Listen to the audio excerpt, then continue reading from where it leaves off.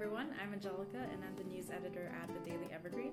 I'm Madison, and I'm the deputy news editor at the Daily Evergreen. We're here today with Nisha, the co-creator of a robot that helps older adults with memory impairment.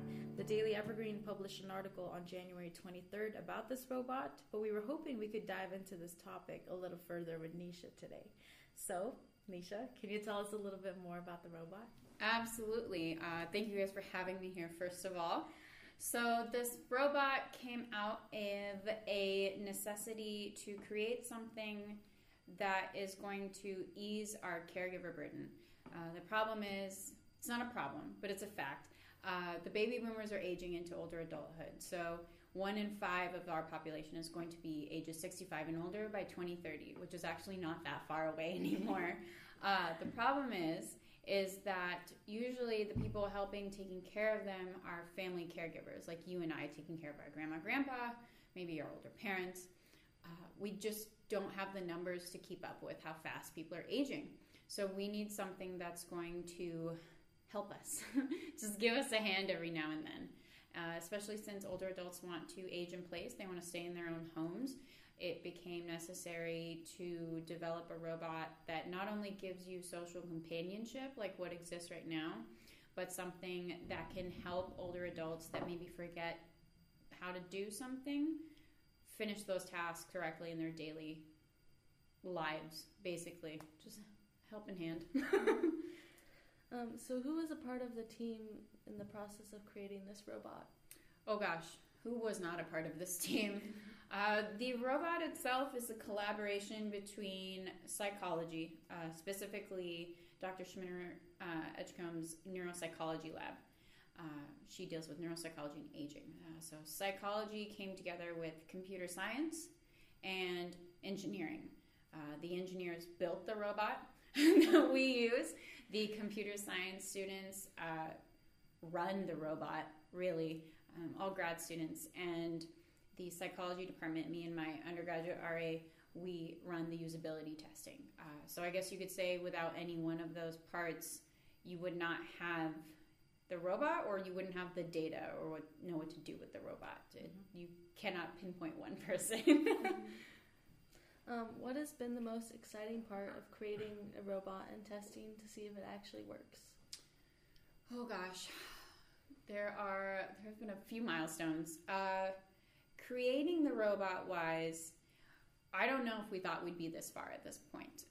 This is part of a project that's been going on for years. I've heard the number 10 thrown out, and I've only been here almost 2 years now. So that gives you an idea. I think the exciting part about creating the robot, like I said, is how much it can do. I in my wildest dreams did not think I would be a part of something that can do so many things that you see on news, and then it's right in front of you and you did it. Like, this robot is capable of navigating a new space. It knows when things are in its way.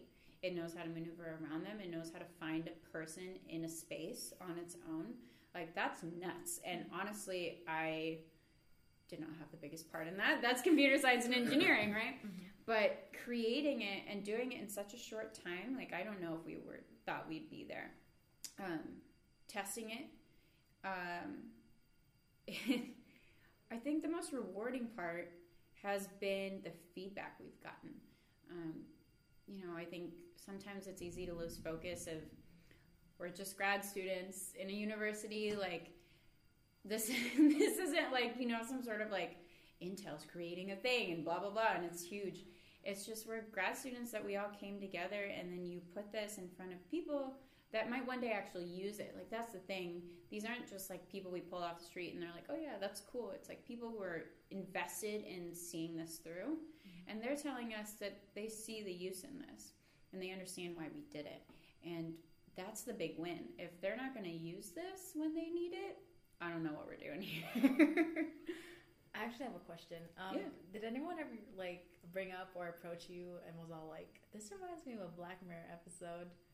Or something? Someone someone told me that this morning. So I ran an older adult through testing this morning. Mm-hmm. And she said it reminds her of the robot on NCIS LA very specific. Something about a woman who can't be there, so she's a robot, and it's the voice and stalking someone. Our robot does not stalk people, to be clear. But you definitely said that, and I was like, I need to check this out, because if that's what you think of our robot, I need to know if it's good or not. Yeah, because, like, oh my gosh, Black Mirror is just, like, sci-fi type of thing. I've heard. Is this why people are recovering their cameras on their laptops? Because of an episode? Yeah, I don't do that, but I've heard of that. Oh my god. Yeah, and then, like, when I was reading my reporter's article on this, I was like, this reminds me of an episode. Excellent. Okay, I'll have to check that out too now. It's good to know these things for public perception. Yeah. Oh. All right, yeah. So what organization or program has been funding this project all these years? Oh gosh. Like I said, I only hopped on board a couple years ago. We have a postdoc student, Brian Miner.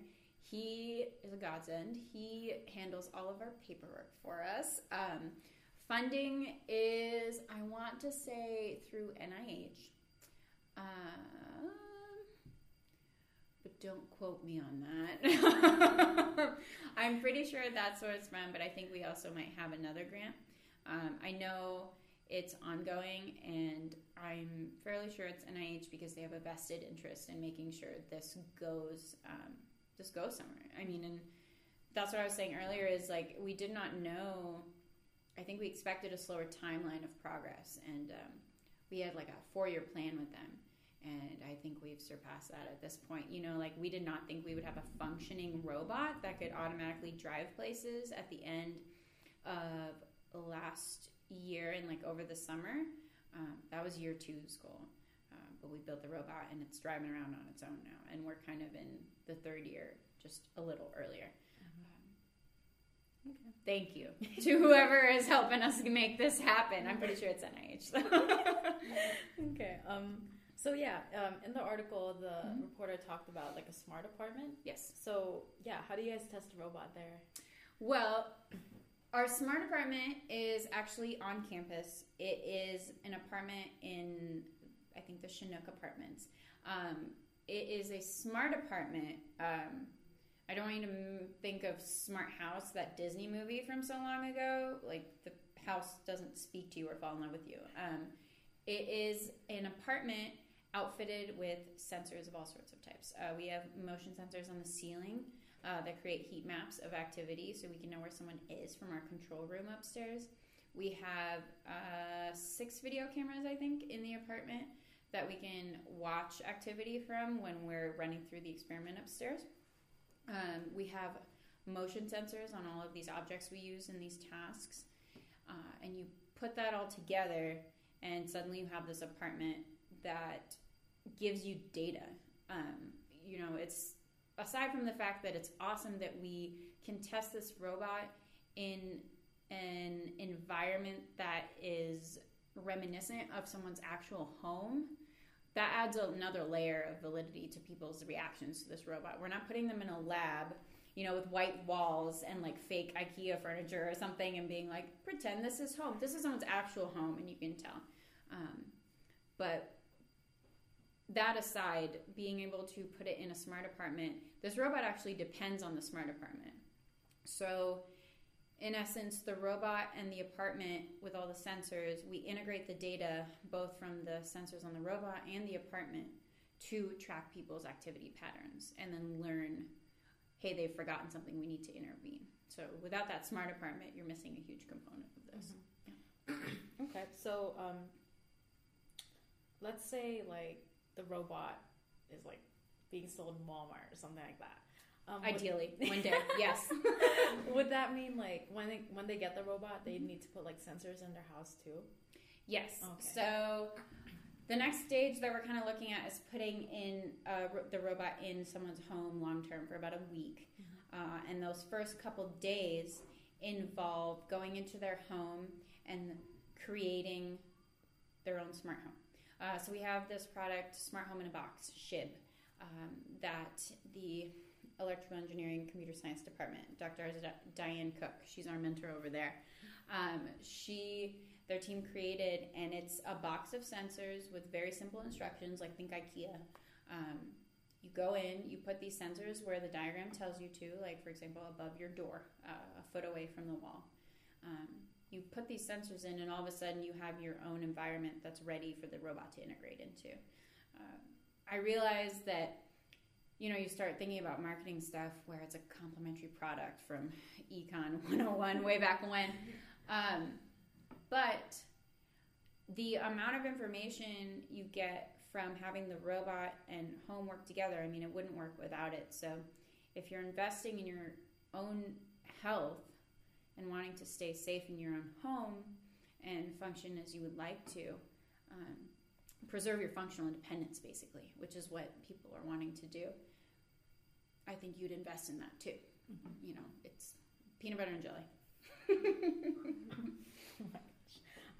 So do you guys have any improvements or changes you want to make with the current, model phase? Yeah. I think if you were to sit all of us down, we'd give you 50. We are constantly thinking of new things to do, things we would make better. I would love to put an arm on the thing, but I've been told in no uncertain terms by the computer science and engineering students that an arm is literally going to cost an arm and a leg, maybe of mine, to put on. So we're not going to put an arm on right now. Apart from what we want to do, though, I could tell you 5 things right off the top of my head that I would like to change right now. But the whole point of testing this robot, both with younger adults and older adults, is to get their feedback. If we're going to put this in their home, we better know what they want. Older adults have told us all sorts of things they would change, and it's all feedback that we value. When I give them these questionnaires, I'm telling them, please be brutally honest, because that's how we'll make it better, right? So I've had participants tell me, well, the speaker might need to be a little louder. Maybe you can incorporate a flashing light for those that are hearing impaired. Maybe you can make the tablet mount flexible both in terms of height as well as axis tilt. This is awesome feedback, and that's what we want to take after we finish up this round of testing and put back into the robot, right? So this iterative design with people that will use it, that's what's going to make this robot worth having. We can sit in the lab all day and say, we would like it to look like this, but unless the person using it likes what it looks like and what it does, it's useless. Oh gosh, so many things. Yeah. So many things. Yeah. Okay. So I guess this is more of like a personal opinion type of thing. Sure. So what made you want to participate in this little project? Oh man. Well, I'm a second year graduate student in the experimental program. I'm usually in an attention and perception lab. I would like to go into user interface design. And I heard about Dr. Maureen Schmitter-Edgecombe, who is a professor in the clinical graduate psych program. And I was like, man, I don't know. I don't know anything about the clinical side. But I found out she's doing all this cool stuff in conjunction with Dr. Diane Cook, technology and how it can help older adults with memory impairment. And I was like, gosh, well, what's going on over there? Technology, my buzzword. So I go over, and she tells me that they're doing this project with a robot, and the big component that involves user interface design, which is what I want a career in, is this tablet interface this robot has. The whole point with that is that's its point of contact, and I was like, man, well, that's right up my alley, isn't it? So I've been on board ever since. I've worked with Nicholas Standifer. He's the editorial cartoonist for the Daily Evergreen. Mm-hmm. He drew the faces that are on the robot right now. Yeah. Shout out to him for sure. Yeah, no, he's great. Oh my God. Yeah, we met through friends, and he's very talented. And he was super great in taking in our very contradictory opinions about what the face should look like, and he gave us something. He gave us lots of options.